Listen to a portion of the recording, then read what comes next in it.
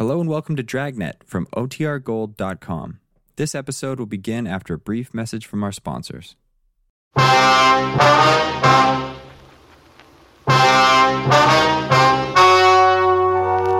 story you are about to hear is true. The names have been changed to protect the innocent. Fatima Cigarettes, best of all king-size cigarettes, brings you Dragnet on both radio and television.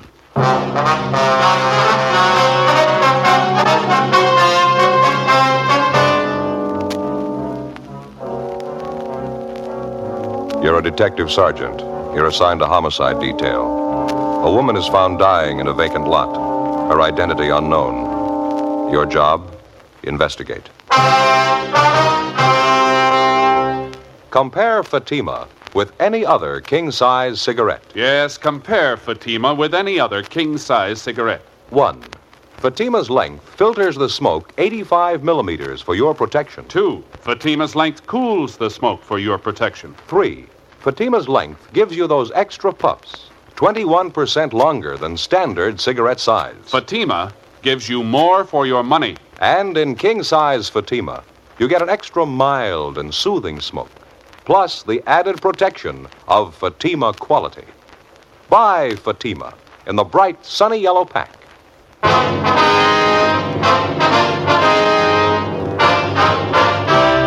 Dragnet, the documented drama of an actual crime. For the next 30 minutes, in cooperation with the Los Angeles Police Department, you will travel step by step on the side of the law through an actual case transcribed from official police files. From beginning to end, from crime to punishment, Dragnet is the story of your police force in action. It was Thursday, October 16th. It was cloudy in Los Angeles. We were working the night watch out of homicide detail. My partner's Frank Smith. The boss is Captain Lorman. My name's Friday. It was 9:48 p.m. when I got to Georgia Street Receiving Hospital, Dr. Hall's office. Joe, how are you? Hi, Doc. How about that case you got in from 7th and Union? How's she doing? She died about 5 minutes ago. Fill me in. What do you got on it? You talked to the radio car officers, ones that handled the call? Frank's talking to him now out in the lobby. Thought I'd check in with you while he was handling that end. Not an awful lot to tell you, Joe. Ambulance G2 brought her in from the location. She was alive when they brought her in. Did everything I could for her. Didn't help much. Too far gone. Yeah, what's it look like? Chloroform poisoning. Pretty obvious. Probably self-administered. Looks like that anyway. She didn't last long. It's a little unusual, huh? Chloroform? Yeah. Under the circumstances, it sure is. Anything else? How do you mean? Well, any probable causes? Any marks on her? No, a little scratch on her wrist. That's about all. Where you got her now? Can we look at her? Yeah, bag number 3. Come on. All right. Ed Barrett called us, asked us for help. It's a rough night, huh? Yeah. Traffic went crazy tonight. Dozen cases in the last 2 hours. Couple of homicides, too. Busy night. You got the weekend coming up, huh? Yeah, not looking forward to it. Here we go. Over here. Yeah, chloroform sure hangs on, doesn't it? It's sure strong. Notice the burns around her mouth, the nose, discoloration. Well, who is she? Any idea? We got her down as Jane Doe. You're going to have to take it from there. I understand the radio car officers couldn't identify her. Apparently pretty well off, huh? Nice clothes. Seems to be well kept. I'd say so. Expensive jewelry there. Rings, wristwatch. A little strange for a probable suicide, isn't it? Looks like she took good care of herself. Hair all done up, fingernails. About how old, would you say? Not more than 35. Just about that.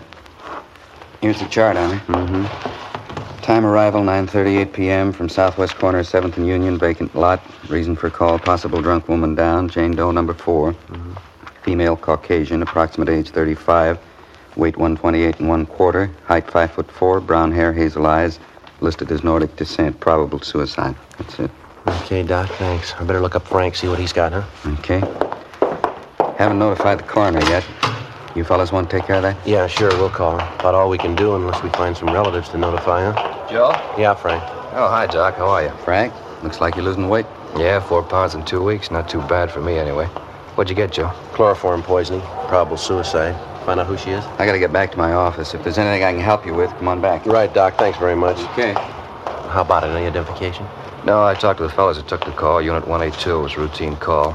390W down. They couldn't find out who put the call in. Said they found her in a vacant lot lying over against the side of the building. Yeah. They said she looked like she'd been drinking. Then they got a whiff of the chloroform. And they found this empty container by her side. Here. Yeah. It ties in, They were careful handling it. Anything else? Well, while they're waiting for the ambulance, they talked to some of the people in the neighborhood. They couldn't tell them anything about the woman. The building they found her next to is a vacant store. No identification on her at all? No, nothing. No purse or wallet. I checked missing persons. No one of her description reported. Fellas who handled the call said they went over her clothing. No marks of identification. Better notify Leighton Prince, huh? Maybe they can identify her. Already called him, Joe. Looks like probable suicide. Sure, a new twist, though. Chloroform rope. It doesn't figure, does it? What do you think? I don't know. No violence committed on the body, no indication of robbery. She had a wristwatch on, rings, too. Wouldn't figure anyway. Chloroform angle. Yeah. No other physical evidence out there, huh? I mean, besides the chloroform container? Nothing else besides a handkerchief. Yeah, a plain white handkerchief, chloroform on it. They found it next to the body. It's the only thing that doesn't fit 100%. What do you mean? It's a man's handkerchief. 10:25 p.m. Frank and I took the dead woman's clothing, the handkerchief, and the almost empty container of chloroform and drove back downtown to the office. We dropped off the clothing and the handkerchief at the crime lab to be processed for possible identifying marks. The chloroform container was taken to latent fingerprints for examination. The following morning, the body of the unidentified woman was taken to the county morgue for posting. As soon as the dead woman's prints were made available to us, they were checked through our record bureau and also through the record bureau at the sheriff's office. In addition, they also made a run on her description. They were unable to identify her. We checked with the crime lab, but they couldn't help us either. A detailed examination of the dead woman's clothing failed to yield any leads as to her identity. Leighton Prince didn't have any better luck with the chloroform container. The only prints they found on it were those of the dead woman. Meantime, the morning papers had picked up the story and given it front-page billing. 11:16 a.m. How's that again, Doc? Yeah, I see. A little unusual, wouldn't you say? Yeah. Okay, we'll pick it up after lunch. Right, goodbye. Anything? Yeah, Doc Cephalo at the morgue just finished posting the body. What'd he say? The chloroform killed her. They even found traces of it in the stomach. Huh? That's right. It's a weird one, isn't it? Doesn't leave much doubt. Suicide. No indication it was anything else, is there? I got it. Homicide, Friday talking. Yes, sir. Yeah? Mitchell? That's so. Yeah, sure, be glad to. Yeah, we'll be here. You want to give us your address? Hello? Oh, here we go. What was it, Joe? Somebody by the name of James Mitchell. He's on his way down to see us, wants to talk to us about the dead woman. Yeah? He says he killed her. 11:50 a.m. While Frank and I waited around for Mitchell to show up, we checked his name through R&I, but we were unable to find anything on him. A few minutes before 1 p.m., a short, blonde-haired man in a blue serge suit entered the squad room and asked for us. He introduced himself as James Mitchell. Frank and I took him to the interrogation room where we started to question him. He told us he was a steel worker by trade, currently unemployed. He said he was originally from Alabama, that he'd been in California for approximately 2 years. After that, he lapsed into silence. We tried to question him about the dead woman, but we made little headway. The only admission we could get from him was that he killed the woman. Outside of that, he refused to say anything. Now, how about it, Mitchell? What's the trouble? You called us, volunteered a confession. You said you killed the woman. You wanted to tell us a story. Now, why don't you answer our questions? Jim, how about it? Aren't you feeling well? Want us to call a doctor? Jim?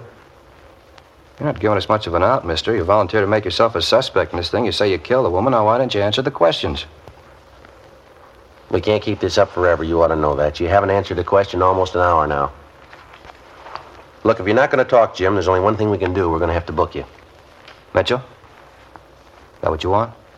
Go ahead and book me. I killed her. Go on, book me. Well, why can't you tell us the story? Now, you admit you killed the woman. Why won't you tell us about it? Why should I? I killed her. That's all you have to know. You said on the phone you'd tell us the whole story, didn't you? Now, what made you change your mind? You got the story. I killed her. All there is to it. You know better than that, Mitchell. You know the woman very well? No, not very well. What was her name? Mary. Mary what? Mary, that's all. I met her in a bar. I didn't know her well. I killed her. That's all you got to know. I had to. Why'd you have to, Jim? I don't have to tell you. I had a reason. Good reason. Robbery? I don't have to say. You have a fight with her? Lover's quarrel? Maybe. What's the difference? Now, this bar where you met Mary, that in downtown L.A., was it? Yeah, it's downtown. She had it coming. I'm glad I did it. Not worth much, huh? She was when I met her. Well, what happened? She go off the deep end? Guess so. What's the difference? She's dead. But why'd you turn yourself in, Jim? Figure you couldn't beat it? Maybe. How do you mean? I could have stayed out of your way if I wanted to. For a while, anyway. I didn't want to. Why not, Jim? Good reason. I'm glad I killed her. She had it coming. Now go ahead and do what you want. I know what the rap is. I'll pay for it. Well, if you're willing to take the rap, Jim, why not tell us the whole story, huh? You got the story. I killed her. That's all you need. Don't you want to brief us in on the details? How it happened, how it came about? Might be extenuating circumstances. You can't tell. Well, how you mean? Different things that might throw a new slant on the case. Court's not going to hand down a decision till they get the whole story. You mean about Mary? I'll never tell them about her. Lousy things she did to me. Never tell anybody about it. Must have been pretty bad, huh? I mean, the way you took it out on her. She was rotten. All the way through. I had to kill her. Well, what happened with the chloroform, Jim? Didn't it work fast enough for you? Chloroform? Yeah, uh-huh. Didn't it react on her fast enough for you? No, it didn't. I hated her. Yeah, I guess you did. You must have had quite a scrap with her. Struggled quite a bit, didn't you? Yeah, she fought me all the way. I got her, though. I hated her. Out of my mind, I hated her so much. Well, we've been trying to figure it out, Jim. What'd you hit her with? I mean, around the head and on the neck. What'd you use? Piece of metal? Yeah, angle iron. Uh-huh. Kind of lost my head. I kept beating her. She tried to scream, but I had my hand over her mouth, and then she fell down. She didn't make a sound after that. I see.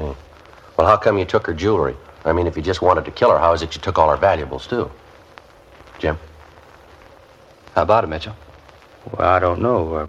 Spur of the moment, I guess. I took them, but I didn't keep them. I threw them away. I don't remember where. I'm glad it's over. All right, Jim. Now, what's this all about? You didn't kill that woman. You know that as well as we do. Well, what are you talking about? Of course I killed her. She's dead, ain't she? How many times do I have to admit it? The woman had one mark in her body, Mitchell, a small scratch on the wrist. Huh? Not a single wound on the head, none on the neck either. Well, I killed her. That's all you got to know, not saying anything else. All the woman's valuables weren't taken either, Jim. She was found with a couple of rings on her hands, an expensive watch, a bracelet, too. Now, come on, Jim. What's the angle here? You can't prove I didn't do it. You can't prove that. I think we can. Now, why can't you just take my word for it? It's the queerest setup I ever saw. I'm willing to admit I killed her, and you won't believe me. What kind of cops are you, anyway? Where'd you spend last night, Jim? Where were you? I don't know. I don't remember. You remember. Now, how about it? It's the queerest setup I ever saw. Whole town. You wouldn't believe it. Yeah? Look, I come here from Alabama. I told you that. I've been here for 22 months. A long time. It's almost 2 years. Mm-hmm. Queerest town I ever saw. Thousands of people all over. Millions of them. People all around you, all over the place, everywhere you go. I didn't know any of them. Not a one. They didn't know me. 22 months. Couldn't get to know nobody. I still don't. They don't know me either. Yeah. Tried to get acquainted. Just seemed I never could. Nobody knew me. Nobody cared. They didn't even know who I was. Well, what kind of town is that? 22 months right here. They don't even know who I am. Nobody knows. Living alone, you just get sick of it. Get sick and tired of it. That's what brought all this on, huh? Well, I mean, at least they'll notice me. They'll know I'm here. I killed a woman. They'll know who I am now. You ever spend any time in a hospital, Mitchell? Institution? Now, what'd you have to ask that for? Just because I want to know people, want to notice me? That doesn't make me crazy. Can't be alone all the time. You got to have somebody notice you. Were you ever in an institution, Jim? Just once, only a couple of months. It wasn't anything. Look, can't you just forget what I said? I mean, I told you I killed the woman. The paper's going to be out pretty soon, pictures and things, probably a big write-up. Yeah. Well, can't we let it go at that? I killed her. Just forget the rest? No, I'm afraid not. Why not? We'll just make out it's that way. People get to know me anyway. At least they'll know I'm around. I won't be alone. There's no use worrying, Jim. Huh? You won't be alone anymore. 1:38 p.m. We continued to question the self-accused suspect, James Mitchell, and he finally told us that he'd been confined for a period of 18 months in a state mental hospital in Alabama. That had been more than 3 years before. The questioning also left no doubt in our mind that Mitchell had nothing at all to do with the death of the unidentified woman. A sister of Mitchell's living in Alabama was contacted, and she agreed to come out west as soon as possible to look after her brother. In the meantime, he was delivered to the care of psychiatrists at the county hospital. The incident of a man confessing guilt of a crime of which he's wholly innocent certainly wasn't anything new. Like police officers all over the country, all over the world, we've come to accept it as almost a routine part of a criminal investigation. Most of the time, the would-be criminal's suffering with mental trouble. Sometimes it's a thirst for notoriety. In any event, they all have to be checked, every one of them. It means time, trouble, and money. Hours of cautious interrogation. More hours of checking stories that have basis only in the imagination of a sick mind. They slow the investigation, they waste hundreds of man-hours, but like anonymous leads or would-be witnesses, they can't be ignored. It's part of the job. Saturday, October 18th, the newspapers continued to cooperate by giving us front-page space to the story of the unidentified woman. Joe? Yeah, how'd you do? Nothing. Identification wasn't even close. How about Brian and Lopez? What'd they do on that call of theirs? Well, they're over at the morgue now with a boy, 16-year-old. Kid was pretty wrought up when he came in. We sure had a parade of them. All last night, all this morning. Well, it doesn't hurt our chances any. The more, the better. I suppose so. Not gonna make much headway if we can't identify her. Any answers on that all points we got out on it? Yeah, 4 of them. They all been checked. Nothing. Chewing gum, Joe? New kind, tangerine flavor. No, thanks. How about that check of the hospitals around town? Anything show up there yet? No, not so far. The scar on the woman's leg was from an operation, all right. Doc figures it might not have been done in a hospital, though. It was a minor operation. Could have been done in a doctor's office, maybe. That'd stop it, sure. Tough enough checking hospitals for a record of the operation. Next to impossible to check every doctor in town for it. Well, even then we could miss. Don't know where the woman's from. She could have had the operation done anywhere. I'll get it. Homicide. Friday talking. Yeah, Tom. I know. You did? That's so. Yeah, okay. Fine. You bet. Thanks, Tom. It was Brian. He and Lopey are driving that boy over to Georgia Street, the 16-year-old. What happened? Well, they took the boy to the morgue. They showed him the body. Asked him if he recognized it. What'd she say? It's his mother. 2:05 p.m. Frank and I left the office and drove over to Georgia Street Receiving Hospital. The 16-year-old boy who had identified the dead woman as his mother was being treated for shock and hysteria. The youngster had told Brian and Lopez that his name was Arnold Hopkins and that he'd been living with his mother at a Norwood Street address. After he was given a sedative and recovered himself a bit, the boy was driven to the home of his aunt and uncle out near Barnesdale Park. That night, Frank and I called on the boy and found him sufficiently recovered to answer a few questions. He confirmed his identity of the body he'd viewed that afternoon as that of his mother, Mrs. Jeanette Hopkins. He said he was an only child and that his father was dead. He told us his mother had been working for the past 6 years as Coast representative for an Eastern cosmetics firm. We asked him what had happened the night his mother disappeared. The phone just rang when we were finishing dinner. About 8 o'clock, maybe quarter after. Well, when Ma hung up, she said something important come up. She had to go out to see somebody. She said she had to see him right away. She got her coat and left. It's the last time I saw her. Well, who was she going to see, Arnold? Did she tell you? No, she didn't. I heard her talking on the phone, though. Heard her say Leo. She said it a couple of times. Leo. Where was she going to meet this person, Arnold? Did you happen to overhear that? No, I didn't. I think she said, "Okay, I'll meet you there, Leo," and she hung up. Then she got her coat, kissed me goodbye, and she went out. Did she leave on foot or was she driving, you remember? Oh, on foot. My mother didn't drive. Who's Leo, So? Your mother ever talk about him? Heard her talking to him on the phone a couple of times. That's about all. Well, do you know where he lives? What he looks like? Can you tell us anything about him at all? No, sir, nothing. I wouldn't know him if I saw him.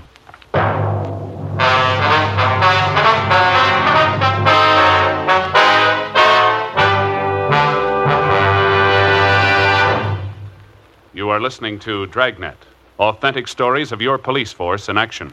The only way you can prove to yourself that Fatima is the best of all king-size cigarettes is to compare them with the brand you've been smoking. Yes, compare Fatima with any other king-size cigarette. 1. Fatima's length filters the smoke 85 millimeters for your protection. 2. Fatima's length cools the smoke for your protection. 3. Fatima's length gives you those extra puffs, 21% longer than standard cigarette size. Your money back plus postage. If you're not convinced, Fatima is better than your present king-size cigarette. Just return the pack and the unsmoked Fatimas by August 1st, 1952. Fatima, Box 37, New York 1. More and more of your friends are switching to king-size Fatimas every day. Compare them yourself tomorrow. Buy Fatima in the bright, sunny yellow pack and enjoy the added protection of Fatima quality.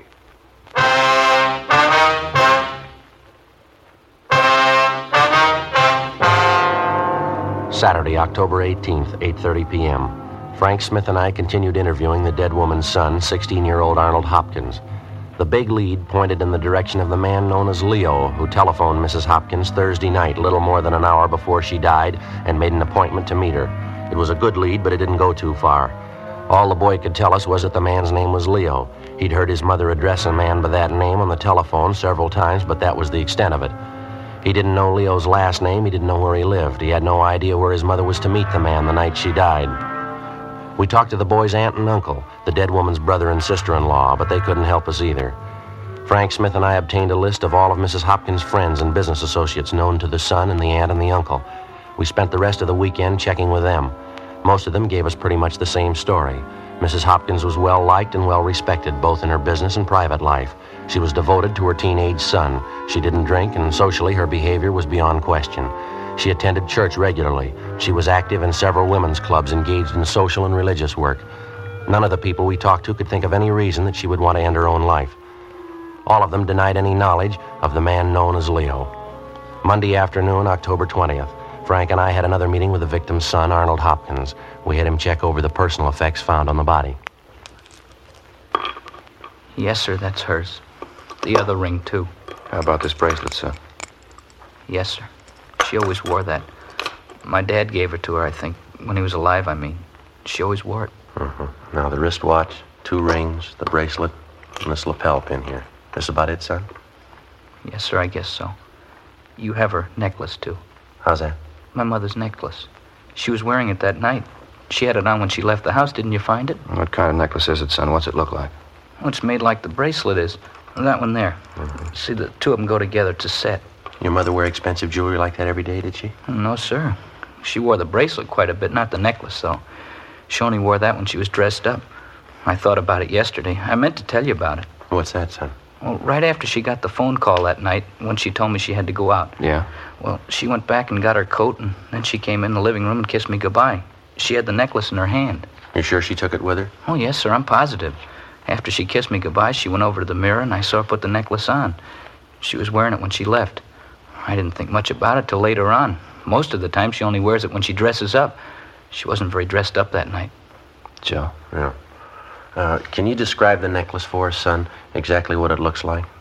Yes, sir, I think I can. When you saw your mother with a necklace on, did you think to ask her about it? Yeah, I did. She said she was wearing it because she wanted to look pretty. She was going to meet a good friend. Mm-hmm. And she didn't say where? No, sir. I guess she was wrong, huh? About her necklace, I mean. No, son. About her friend.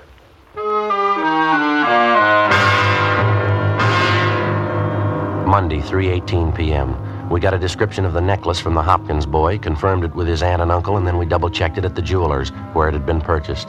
After that, we contacted the pawn shop detail and burglary division.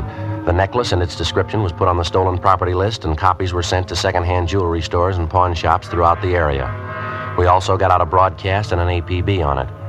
4:15 the following afternoon, we got a reply from the San Diego Police Department. A pawn shop owner down there had reported taking in the necklace the Friday before, which matched the description of the one we were looking for. The man who pawned the necklace listed his name in the pawn shop's buy book as Raymond Butler. San Diego officers had checked out the home address that he'd given. It was a vacant lot. The necklace was sent back to Los Angeles, where it was identified as Mrs. Hopkins. The description of the man who'd pawned the necklace was forwarded from San Diego together with a photostatic copy of the suspect's signature, and we got out an all-points bulletin on him. 2 days passed. Nothing. Along with Bryan and Lopez, we continued checking all public places in the general area where the body of Mrs. Hopkins had been found.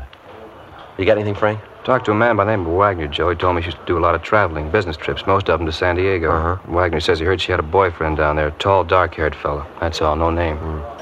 I get it. Homicide, Friday. What? Oh, yeah, Lopey. Mm-hmm. Where? Checks out, does it? Yeah, that's good. Fine. Okay, thanks, Lopey. Yeah, right away. Anything, Joe? Lopez, he and Bryan just checked a bar out in the neighborhood where the body was found. They talked to the bartender in the place, showed him the description of the man who pawned the necklace. Bartender says he knows the man. You sure? Pretty sure.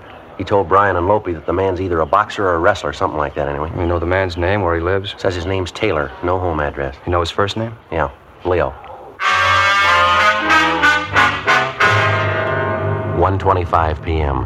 After interviewing 4 other people who were in the bar the night of Mrs. Hopkins' death, Lopez and Bryan checked back in at the office. They told us that at least one of the 4 persons they talked to, in addition to the bartender, was sure that the description of the suspect who pawned the necklace fitted a man known as Leo Taylor, who was in the bar the previous Thursday night. He was seen in the place between 8:30 and 9 p.m., and he was seen with a woman answering Mrs. Hopkins' general description. The bartender had no idea where the man lived, but he seemed fairly certain of the man's name, Leo Taylor, and his occupation, either wrestling or boxing. 5:05 p.m. We made a run on Taylor's name and description through R&I, and we got a make. We checked his handwriting, and that matched out also. He had 1 previous arrest for assault and disorderly conduct. His residence was a West 11th Street address. We checked it out, but he'd moved 6 months before. The landlady had no forwarding address on him, but she told us one of the places he used to frequent was a gym on South Olive down near Olympic. We ran it down. How about it? All right, come on. I'm getting tired of punching the bag. Come on. I checked with a fellow in the office over there, Joe. Says the man we want's taking a shower back there, locker room. All right. In here? Yeah. Go ahead. Yeah. Hey, excuse me. Your name Leo Taylor? How's that? I said, are you Leo Taylor? Yeah, that's right. What is it? Police officers would like to talk to you. Oh, I'm taking a shower right now. You want to wait a while? Won't keep, Taylor. We want to talk to you now. All right. All right, what's the rush? What's it all about? I want to talk to you downtown. What do you want me downtown for? A routine check. Like to ask you a few questions. About what? Jeanette Hopkins? That's so? What about her? When's the last time you saw the woman, Taylor? I don't know. A couple of months ago. At least that. Why? We can talk about it downtown. Well, let's talk now. It'll take me a little time to get dressed. What's the pitch? You know as well as we do. You want to throw me that shirt, Mac? Thanks. What do you mean I know as well as you do? Know what? No rush, Leo. We can talk downtown. I read about it in the papers. Terrible thing. I was going to look her up one of these days. It's too bad. You live in Los Angeles, Taylor? Yeah, why? Ever get down to San Diego? Once in a while, not too often.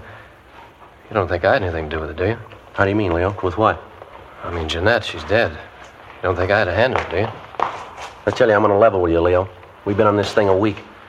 We've got you placed in San Diego. We've got you placed here. You say you haven't seen Mrs. Hopkins for 2 months. We can do a lot better than that. You were with her in San Diego 2 weeks ago. You were drinking with her in a bar out there last Thursday night. You were with her 20 minutes before she died. We got all we need, Leo. Got my coat there, Graven? Check the pockets, Frank. Yeah. Gonna take a lot of proof. I guess you know that.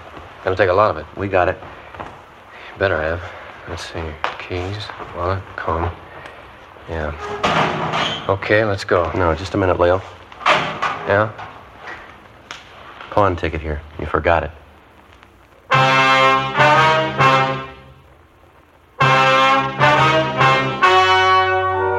The story you have just heard was true. The names were changed to protect the innocent. On January 28th, trial was held in Superior Court, Department 89, City and County of Los Angeles, State of California. In a moment, the results of that trial. Now, here is our star, Jack Webb. Thank you, George Fenneman. Friends, there's not much I can add to what you've already heard about Fatima's. If you smoke them, I know you'll agree with me that no other king-size cigarette can match Fatima quality. Now, if you haven't tried them yet, prove it to yourself. Buy a pack and give them a try. I wish you would kind of check up on what we've been telling you. Compare Fatima's with any other king-size cigarette. You'll like Fatima's better flavor and aroma. It's extra mild and soothing smoke. And you'll find Fatima gives you more for your money. Yes, sir. In Fatima, the difference is quality. Buy a pack tomorrow. Fatima.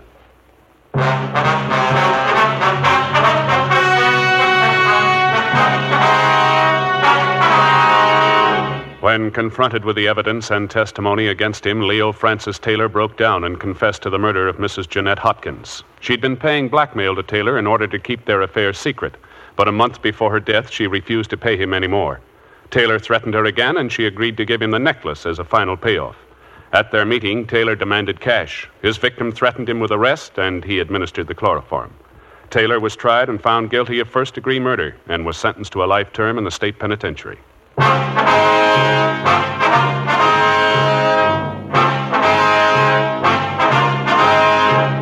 You have just heard Dragnet, a series of authentic cases from official files.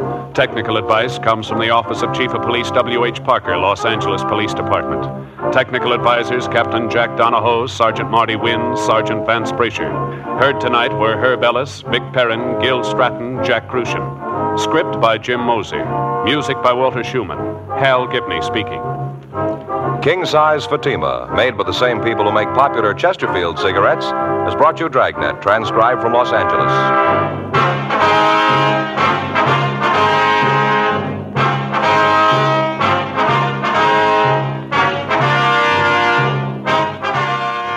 Each Thursday night, it's Counter Spy on NBC.